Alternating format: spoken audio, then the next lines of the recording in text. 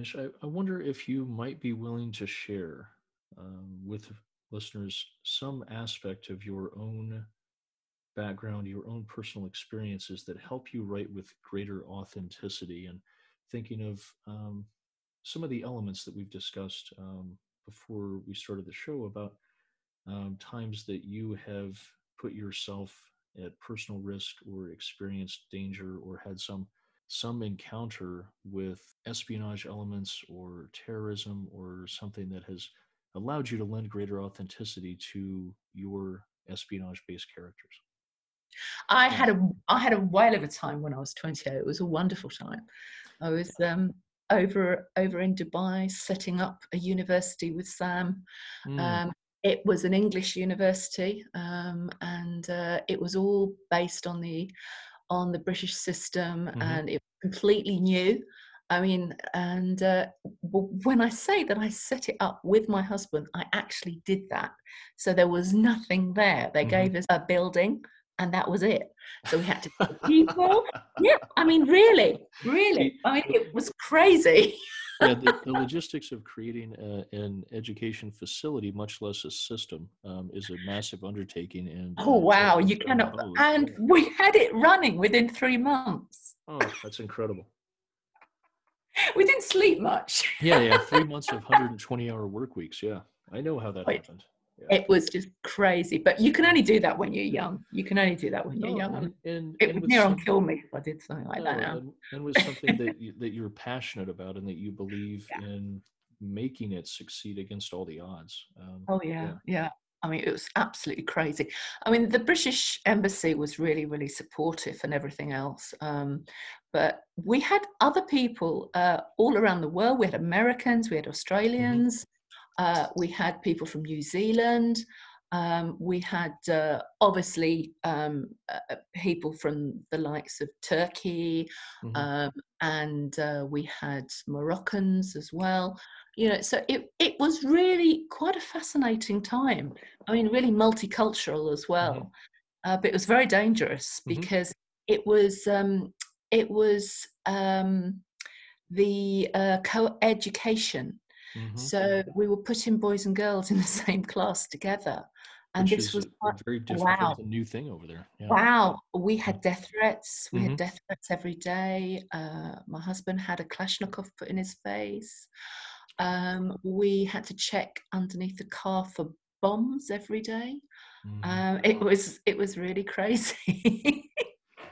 Yeah, But anyway, and yeah. and to have done all of that and faced all of that, that experience, that knowing that you Mm, have that intestinal fortitude to not absolutely. be cowed Oh, into doing never. what you know is wrong, No. is absolutely, I think, a very liberating thing for people to experience. Oh, yes, absolutely. I mean, I'm actually one of these individuals who's pretty fearless. Um, in fact, my mum, my late mum used to call me, where there's no sense, there's no feeling. She always used to Yes. say, you know, you're, you're fearless to the point of stupidity, Michelle. But anyway, that's me. That's me. I'm just that all over basically. I mean, I have saved lives Hmm. as a result of that Yes. attitude as well. Yes. So Well, and I think you just do it, don't you? for, yeah, well, and I think for one person, right? Like, anecdotally, in our Western society, we always talk about the ideal of one person being able to make a difference, and then the practicality of Yeah. what's the point? I'm only one person. But the the reality of what you've just talked about is that payoff, that Mm, one or two dedicated people with help and assistance, especially from people who want to see positive change, can absolutely. absolutely change the world in at Mm, least one place. And absolutely. to have been able to do that for especially the girls and the women Oh of yeah. Dubai, their future is permanently and positively altered. Oh There yeah. is a linchpin on their timeline in their lives where there's a new positive trajectory because of what you have done. And I am Yeah. so envious of of you knowing exactly where your linchpin is. Absolutely. I mean, that's why we came back as well. Sam headed up a few companies and stuff like that, and then he worked a lot with the government. And then we started a charity, and we helped over 700,000 kids Wow. change their lives as a result of improving the teaching and learning of science, engineering, and technology Hmm. throughout the UK. So we did a lot. We raised funds. We also donated funds. We sold our house, moved into a tiny flat so that we could actually start the whole thing off. So we sold this massive 7-bedroom house and then Wow. moved into a tiny flat in London, and invested the money into actually giving grants. Hmm. So it's just a phenomenal experience. And when you see people writing, "You have changed my life. I cannot Hmm. thank you enough. I would not be where I am." I mean, we've changed people who were, destined to go into drugs or Hmm. destined to go into crime, from broken families. There was one kid who was 15 years old, and he was looking after his mum. She was disabled. The father was a drunkard. He'd walked out. He'd literally broken both her legs to a point where she couldn't walk. And this kid got really into science. He would have gone into a gang easily because Hmm. that was the kind of trajectory that he was moving in. And he sat in a room and he said, "You've changed my life completely. I know exactly where I'm going."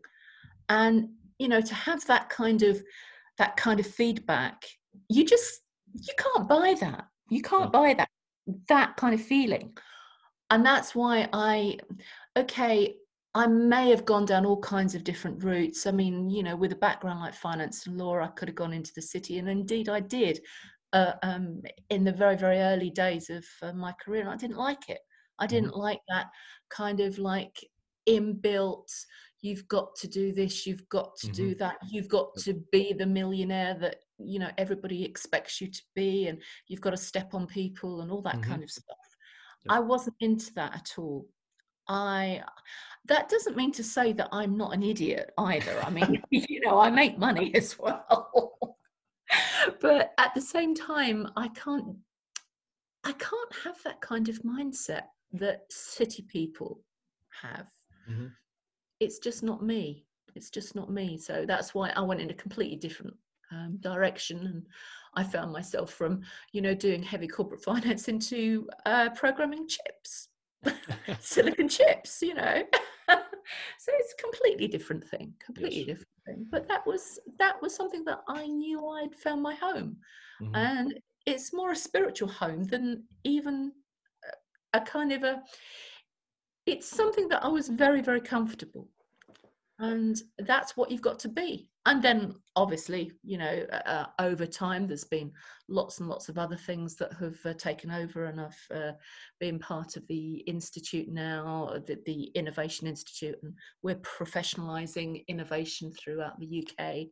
And as I say, we work a lot with defense, with security, with aerospace, with all the kind of key defence organisations in the UK, as well as transportation, life sciences, construction, instrumentation, manufacturing, all those kind of areas, to improve innovation capabilities in as I say, product or people or culture or the overall business model, because particularly with COVID, everything's changing, Hmm. uh, Yes. and people are finding that they need to innovate quicker and quicker and in different ways as well. So we're moving more into digitization as well now, and how people can actually harness digital to actually drive their innovation capabilities. So there you go. Yes. Well, I think what it really sounds like to me in hearing you speak about all this is that you have ultimately found your calling and how you can be of service to your fellow man, and how Absolutely. you can leverage your particular skills to improve the world around you, Mm, and help other absolutely. people to do that for themselves and for their families and their communities. And as you mentioned, the intrinsic reward of that can never be purchased. It always has to be earned, and there is no amount of money. Jeff Bezos cannot buy that experience. No, no, no, absolutely not. The question just popped up into my mind as you were talking about providing that last answer, and I'd like to pose this to you with the caveat that feel Mm, free not to answer, okay, and I shall take absolutely no offense. But okay. for the benefit of an audience primarily composed of writers who are seeking authentic characters and authentic real life descriptions based on experience, as someone who lives in London and has been through at this point a number of terrorist driven action and bombings within that fantastic city, would you be willing to talk a little bit about what it is like to live there and experience these things happening and still manage to go to the grocery store? Yeah, I mean, essentially, I would. I think people people face all kinds of problems, and I was very, very lucky. I wasn't on the tube that got hit all those years ago. I ended up taking the day off, which was just really, really lucky because that was the tube that I used. Um, it didn't stop me from going to work the next day. Hmm. But what happens is that you naturally have a sense of vigilance within you. You kind of like have a reverberation inside you that says you've got to keep looking. You've got to keep positive. You can't let you can't let them get at you. Okay, from a psychological point of view, lots of people were really shattered around that time. But a lot of my friends, I was talking to them, and you have to be you have to be careful. You have to keep a lookout, but you have to let that moment go and live your life. And if you don't, then actually the terrorists have already won because they've broken you. Okay, they haven't blown you up, they haven't shot you or killed you, but you still, uh, you will be broken if you don't move on and actually move on quickly. But you've still got to keep that kind of vigilance, that constant surveillance, look at people, not in a bad way, but just to know what to look for, and just to be alert. Um, it's true that saying, when they say, if you, it's only the paranoid survive. It is true. It is true. But you don't want to take it to the edge either. Hmm. So, again, I've got this big thing about balance in a person. And after you start to adjust after terrible things like, the bombing of your hometown, the bombing of a city, you still need to say, okay, I've got to live my life. You can't let them break you. That's essentially what I'm saying. And I've done psychology a long time ago, and I've taken on board discussions with various individuals about that very thing. And you just need to be vigilant. You need to be alert, but you also need to live your life. Hmm.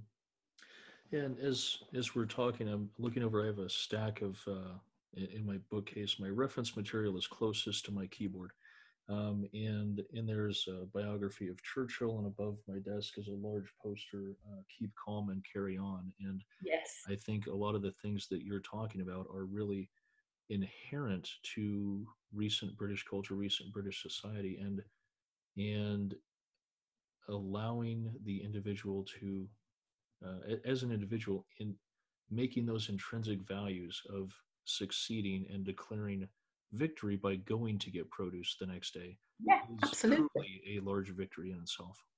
Absolutely. As I said, you can't let them beat you. You cannot let anyone of any terrorism group who have the audacity to do that kind of thing, the ultimate brutality, to hit at your own society, to hit at your own self. You cannot allow that. I'm really hopeful for the future as well. I'm not just about my writing, but about the future in general. I think everybody's a bit doom and gloom, but I'm not. I'm very, very positive for the future, and I think there will be a significant change and a significant turnaround, and people's fortunes will change this year, and 2021 will be the year that there will be a major turnaround and people will be happy again.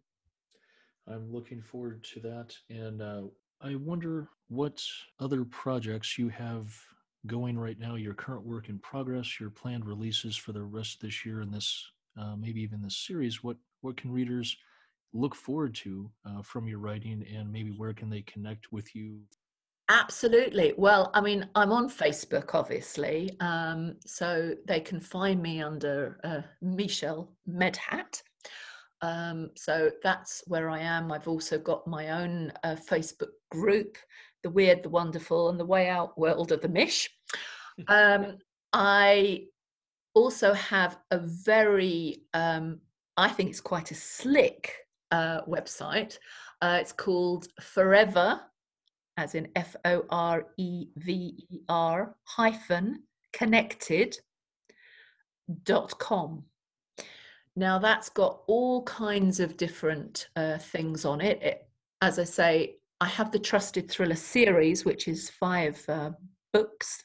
The first one's The Trusted, the second one's The Dominant, the Resonance, The Refracted, and The Sum. I had to think then because there's quite a few. They're all part of the Trusted Thriller series. I also have a freebie, so that enables people to grab hold of Operation Snowdrop, which happens 2 years prior to the events in Operation Oystercatcher. The Trusted is 2 years once again, which is 2017. So Snowdrop is 2013. Oystercatcher is 2015. The Trusted is 2017. So all these things happen. If you go to forever-connected.com/Operation Snowdrop, all one word, you can sign up and you can sign to my newsletter. My newsletter is called Fearless Spies, Amazing Realms, and Ice Cold Villains. Now that comes out a couple of times a month. I usually have videos, free books, offers, competitions, all kinds of cool stuff around the Trusted universe, but also around different things within spy fiction, technology, crime thrillers, from my author friends as well. So it is a really, really good thing to sign up to. In terms of what I'm doing in the future, I haven't got anything work in progress at the moment, apart from a few scurrying thoughts around my neurons, which is essentially trying to figure out another operations, because I've actually written the finale, which is the sum of the Trusted Thriller series. I'm actually working backwards. So everything I'm writing now at the moment, I'm still within the Trusted universe, but it's all prequel stuff. So it's all the stuff that Sam Noor and Matthew Kinley and others within the MI6 and also the CIA as well are involved in. So there's going to be another operations. I don't know what it's called at the moment, but it's going to be a massive one, and it's going to be the one that took $100 billion from Salam al-Duri. So he wasn't brought down, but his terrorism cash pile was significantly reduced, saving somewhere in the region of 25 to 30 million lives. So, that's a lot of people. Mm-hmm. So that's something that's referenced. I think it's in the Dominant, if I can recall rightly. But as I say, I've got a lot of ideas. I just need to roll it through. But that will be quite a significant operations. One of my favorite things is ending our show with a hypothetical. And Yeah. God forbid that it should come to pass, Mish, but if you were to wake up tomorrow and find that you had been murdered, I wonder what task force of at least 2 fictional spies you would assign your own homicide investigation, and it has to be spies you don't write. Okay. I would definitely want Jason Bourne. Perfect. I would have Jason Bourne, and I would probably have Jack Ryan. Those two. Yeah. Now, Jack Ryan is one of my favorite long-term characters. I feel like he's an old friend at this point. I love him. I love him so much. Jack Ryan, because of his the way in which he started, his analytical kind of background, and then going back into the field and all that kind of stuff. He's just perfect. He's absolutely perfect. And Jason Bourne's got all the right skills. Yes. He's got the tradecraft, but he's also got that kind of ability of saying, well, absolutely not a problem. I'm going to bash down every damn door and find out who killed Mish. That's it, basically. And you need that tenacity. You also have that with Jack Ryan. And I think they would be really, really good as a duo who would actually put my murderer to task and probably tack him against the wall and do terrible things to him, which is exactly what I would want. Yes. Vengeance shall be yours. Absolutely. And I recently spoke with Mark Cameron, who's writing the Jack Ryan portion of the continuing of the Jack Ryan Tom Clancy series, and he and I were talking about the character Jack Ryan. And one of the things that is most interesting to me from a craft standpoint is that Tom Clancy wrote Jack Ryan very differently from all of our other modern protagonists. He doesn't have a character flaw. Yeah. And his strongest attributes and most endearing aspects, I think, to me as a reader, are that he doesn't suffer from a lot of the foibles that I do.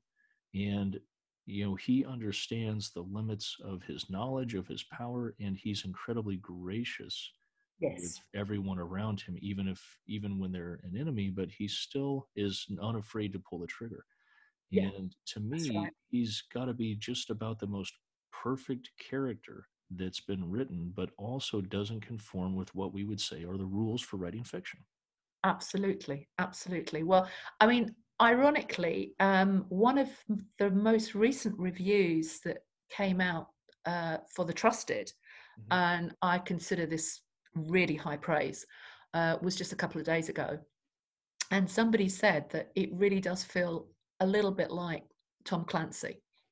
So I was like, wow. I would have that blown up in banner size and hanging over my desk. I mean, it was like, okay, I mean, a lot of people have said that I write like Ian Fleming. Tom Clancy has been the very first, I think it's probably the very first time, but anyway, it might not be, but I think it's probably because it's so recent. As I say, just a couple of days ago, and that was terrific. I was really, really pleased about that. I don't think Sam Neill is anything like Jack Ryan. I mean, Sam Neill is a very, very different character completely. He's a very complex character. He's a very hard character. He conceals for 10 years that he is MI6 from his wife Ellie Noor. And he does it very, very well indeed, and she does not suspect a thing. So he has literally this ability to compartmentalize, and he's not just analytical, but he's also a bit broken in Hmm. some areas. He's very, very dark, and he will step right over the line. He will step right over the line and probably do things that we will say, "Oh, goodness gracious, that is wrong. That is really, really wrong." And I had a few moments when I thought, should I be writing this? Hmm. But then I thought, well, heck, why not? You know. Yes, when that opportunity finally casts itself upon us, I look very forward to finding a pub somewhere near your office or residence where we can break some bread together and Fantastic. share a pint of Tetley's would be absolutely wonderful. Wonderful. Or a JD. Yes. That is my everybody knows it's throughout all the books and everything else and everywhere. JD is my tipple of choice. I like that. Fantastic, Gavin. I am so incredibly grateful for your time and your expertise and your willingness to have these candid conversations to help writers, those more authentic cops, crimes, and criminals in their stories. And it's been such an honor and pleasure having you here. And I absolutely wish you all the best of luck. And for everyone who hasn't already downloaded or pre ordered Dead Silence so that you can get Operation Oyster Catcher, you're only cheating yourself. Absolutely. Thank you ever so much indeed for having me on the show. You've been listening to Writers on the Beat, where crime writers meet crime fighters, a copyrighted broadcast of the Authors on the Air Global Radio Network. I'm your host, Gavin Reese, and this episode's guest has been Michelle Medhat. Until next time, take care of yourselves and each other. Be safe out there.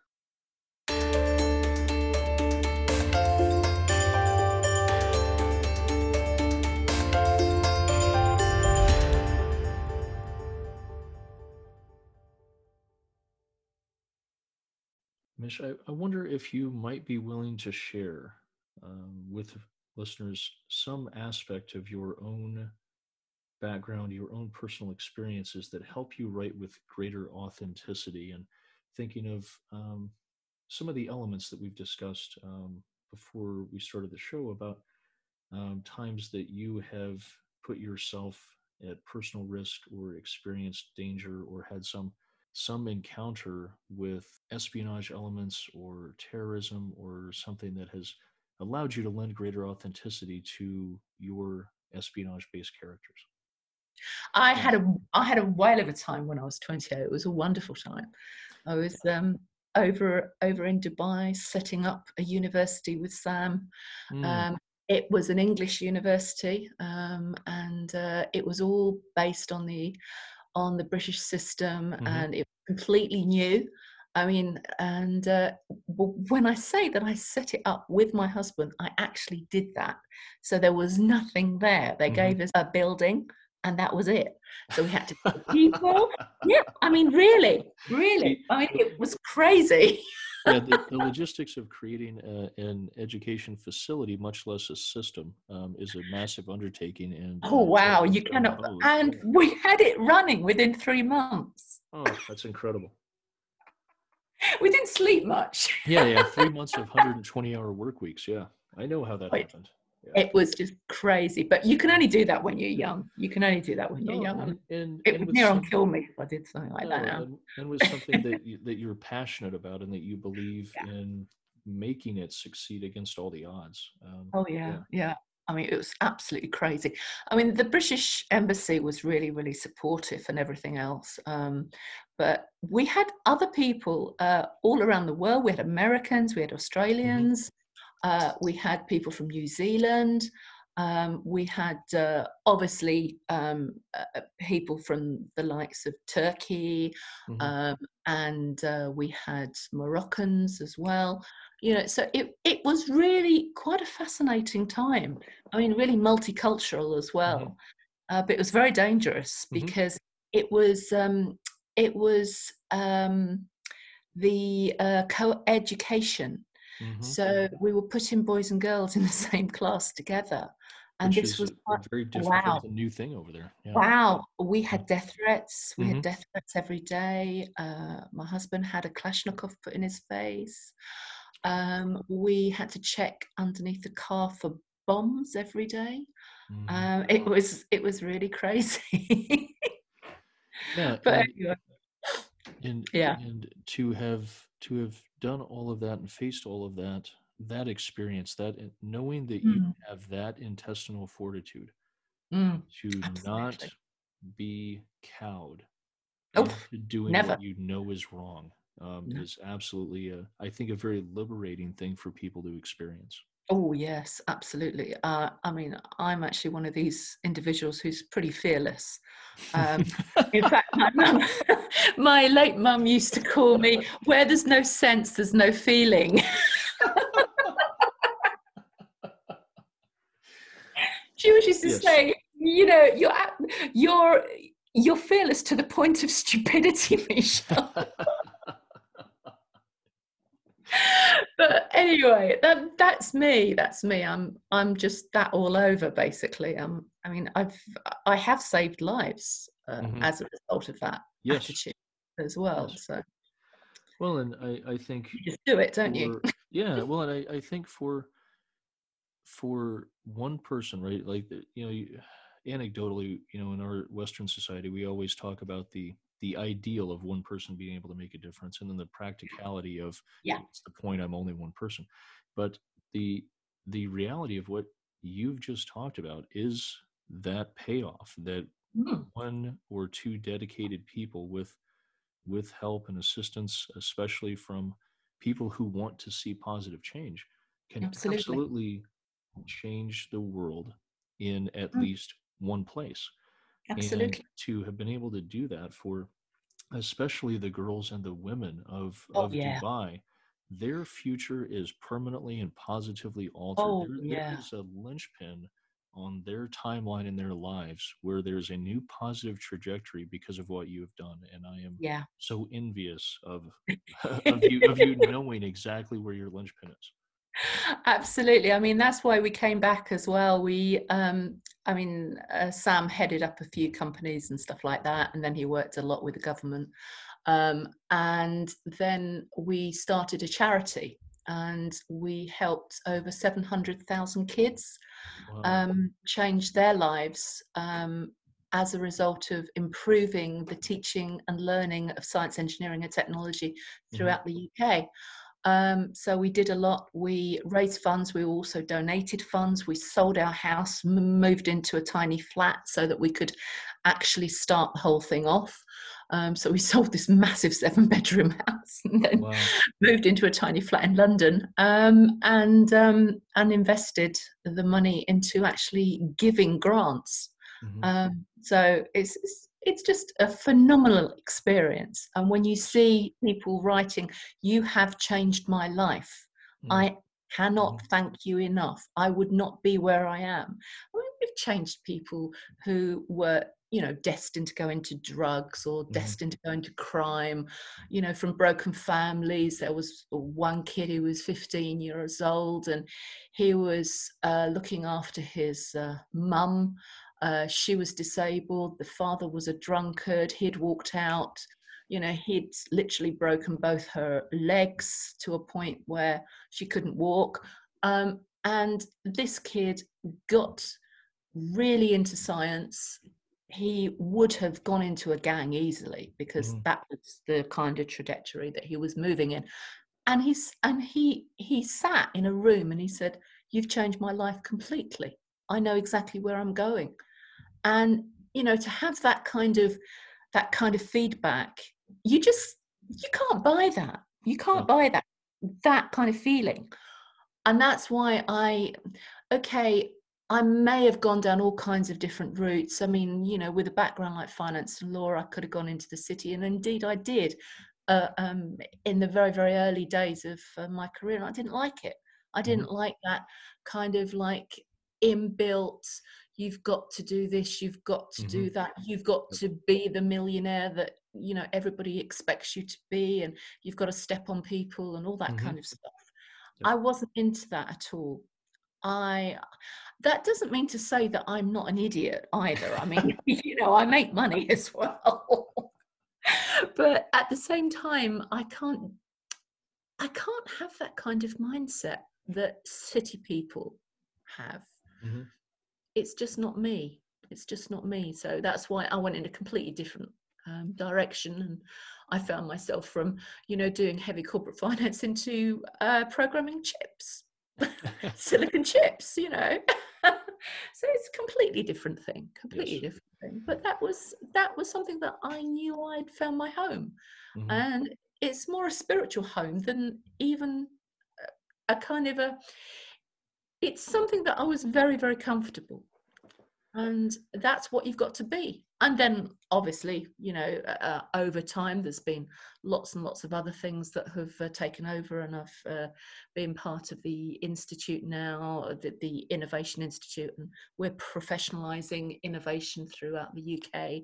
And as I say, we work a lot with defense, with security, with aerospace, with all the kind of key defence organisations in the UK, as well as transportation, life sciences, construction, instrumentation, manufacturing, all those kind of areas to improve innovation capabilities in as I say, product or people or culture or the overall business model, because particularly with COVID, everything's changing, Hmm. uh, Yes.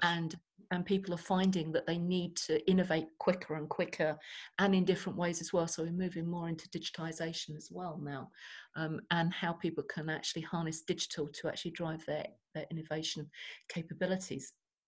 So there you go. Yes. Well, you know, I think what it really sounds like to me in hearing you speak about all this is that you have ultimately found your calling and how you can be of service to your fellow man, and how Absolutely. you can leverage your particular skills to improve the world around you, and help other Absolutely. people to do that for themselves and for their families and their communities. And as you mentioned, the intrinsic reward of that can never be purchased. It always has to be earned, and there is no amount of money. Jeff Bezos cannot buy that experience. No, no, no, absolutely not. The question just popped up into my mind as you were talking about providing that last answer, and I'd like to pose this to you with the caveat that feel Mm, free not to answer, okay, and I shall take absolutely no offense. But okay. for the benefit of an audience primarily composed of writers who are seeking authentic characters and authentic real life descriptions based on experience. As someone who lives in London and has been through at this point a number of terrorist driven action and bombings within that fantastic city, would you be willing to talk a little bit about what it is like to live there and experience these things happening and still manage to go to the grocery store? Yeah, I mean, essentially, I would. I think people people face all kinds of problems, and I was very, very lucky. I wasn't on the tube that got hit all those years ago. I ended up taking the day off, which was just really, really lucky because that was the tube that I used. Um, it didn't stop me from going to work the next day. Hmm. But what happens is that you naturally have a sense of vigilance within you. You kind of like have a reverberation inside you that says you've got to keep looking. You've got to keep positive. You can't let you can't let them get at you. Okay, from a psychological point of view, lots of people were really shattered around that time. But a lot of my friends, I was talking to them, and you know, you have to be you have to be careful. You have to keep a lookout, but you have to let that moment go and live your life. And if you don't, then actually the terrorists have already won because they've broken you. Okay, they haven't blown you up, they haven't shot you or killed you, but you still, uh, you will be broken if you don't move on and actually move on quickly. but you've still got to keep that kind of vigilance, that constant surveillance, look at people, not in a bad way, but just to know what to look for, and just to be alert. It's true, that saying, when they say, you know, if you, it's only the paranoid survive. It is true. It is true. But you don't want to take it to the edge either. Mm-hmm. So again, I've got this big thing about balance in a person. And after you start to adjust after terrible things like, you know, the bombing of your hometown, the bombing of a city, you still need to say, okay, I've got to live my life. You can't let them break you. That's essentially what I'm saying. And I've done psychology a long time ago, and I've taken on board discussions with various individuals about that very thing.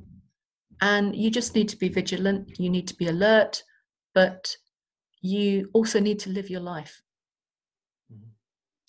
Yeah, and as we're talking, I'm looking over, I have a stack of, in my bookcase, my reference material is closest to my keyboard.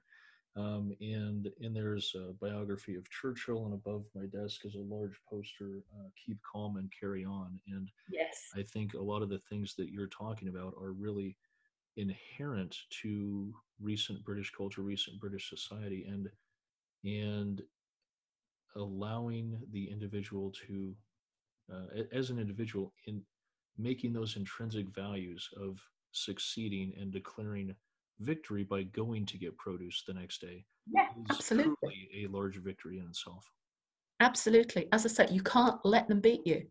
You cannot let anyone of any terrorism group who have the audacity to do that kind of thing, the, you know, ultimate brutality, to hit at your own society, to hit at your own self. You cannot allow that. I'm really hopeful for the future as well. I'm not just about my writing, but about the future in general. I think everybody's a bit doom and gloom, but I'm not. I'm very, very positive for the future, and I think there will be a significant change and a significant turnaround, and people's fortunes will change this year, and 2021 will be the year that there will be a major turnaround and people will be happy again. I'm looking forward to that, and I wonder what other projects you have going right now, your current work in progress, your planned releases for the rest of this year and this, maybe even this series. What can readers look forward to from your writing, and maybe where can they connect with you? Absolutely. Well, I mean, I'm on Facebook, obviously, so they can find me under Michelle Medhat. So that's where I am. I've also got my own Facebook group, The Weird, the Wonderful, and the Way Out World of the Mish. I also have a very, I think it's quite a slick website. It's called Forever, as in FOREVER -connected.com. Now that's got all kinds of different things on it. As I say, I have the Trusted Thriller series, which is 5 books. The first one's The Trusted, the second one's The Dominant, the Resonance, The Refracted, and The Sum. I had to think then, because there's quite a few. They're all part of the Trusted Thriller series. I also have a freebie, so that enables people to grab hold of Operation Snowdrop, which happens 2 years prior to the events in Operation Oystercatcher. The Trusted is 2 years once again, which is 2017. So Snowdrop is 2013. Oystercatcher is 2015. The Trusted is 2017. So all these things happen. If you go to forever-connected.com/Operation Snowdrop, all one word, you can sign up and you can sign to my newsletter. My newsletter is called Fearless Spies, Amazing Realms and Ice Cold Villains. Now that comes out a couple of times a month. I usually have videos, free books, offers, competitions, all kinds of cool stuff around the Trusted universe, but also around different things within spy fiction, technology, crime thrillers, from my author friends as well. So it is a really, really good thing to sign up to. In terms of what I'm doing in the future, I haven't got anything work in progress at the moment, apart from a few scurrying thoughts around my neurons, which is essentially trying to figure out another operations, because I've actually written the finale, which is the sum of the Trusted Thriller series. I'm actually working backwards. Mm-hmm. So everything I'm writing now at the moment, I'm still within the Trusted universe, but it's all prequel stuff. So it's all the stuff that Sam Noor and Matthew Kinley and others within the MI6 and also the CIA as well are involved in. So there's going to be another operations. I don't know what it's called at the moment, but it's going to be a massive one, and it's going to be the one that took $100 billion from Salam al-Duri. So he wasn't brought down, but his terrorism cash pile was significantly reduced, saving somewhere in the region of 25 to 30 million lives. So, you know, that's a lot of people. Mm-hmm. So that's something that's referenced. I think it's in The Dominant, if I can recall rightly. But as I say, I've got a lot of ideas. I just need to roll it through, but that will be quite a significant operations. One of my favorite things is ending our show with a hypothetical. And God forbid that it should come to pass, Mish, but if you were to wake up tomorrow and find that you had been murdered, I wonder what task force of at least 2 fictional spies you would assign your own homicide investigation, and it has to be spies you don't write. Okay. I would definitely want Jason Bourne. Perfect. I would have Jason Bourne, and I would probably have Jack Ryan. Those two. Yeah. You know, Jack Ryan is one of my favorite long-term characters. I feel like he's an old friend at this point. I love him. I love him so much. Jack Ryan, because of his the way in which he started, his analytical kind of background, and then going back into the field and all that kind of stuff. He's just perfect. He's absolutely perfect. And Jason Bourne's got all the right skills. You know, he's got the tradecraft, but he's also got that kind of ability of saying, well, you know, absolutely not a problem. I'm going to bash down every damn door and find out who killed Mish. You know, that's it, basically. And you need that tenacity. You also have that with Jack Ryan. And I think they would be really, really good as a duo who would actually put my murderer to task and probably tack him against the wall and do terrible things to him, which is exactly what I would want. Yes, vengeance shall be yours. Absolutely. And I recently spoke with Mark Cameron, who's writing the Jack Ryan portion of the continuing of the Jack Ryan Tom Clancy series, and he and I were talking about the character Jack Ryan. And one of the things that is most interesting to me from a craft standpoint is that Tom Clancy wrote Jack Ryan very differently from all of our other modern protagonists. He doesn't have a character flaw. And his strongest attributes and most endearing aspects, I think, to me as a reader, are that he doesn't suffer from a lot of the foibles that I do. And, he understands the limits of his knowledge, of his power, and he's incredibly gracious with Yes. everyone around him, even when they're an enemy, but he still is unafraid to pull the trigger. Yeah, And to that's right. me, he's got to be just about the most perfect character that's been written, but also doesn't conform with what we would say are the rules for writing fiction. Absolutely, absolutely. Well, I mean, ironically, one of the most recent reviews that came out for The Trusted, Mhm. and I consider this really high praise, was just a couple of days ago. And somebody said that it really does feel a little bit like Tom Clancy. So I was like, wow. Oh, I I would have that blown up in banner size and hanging over my desk. I did.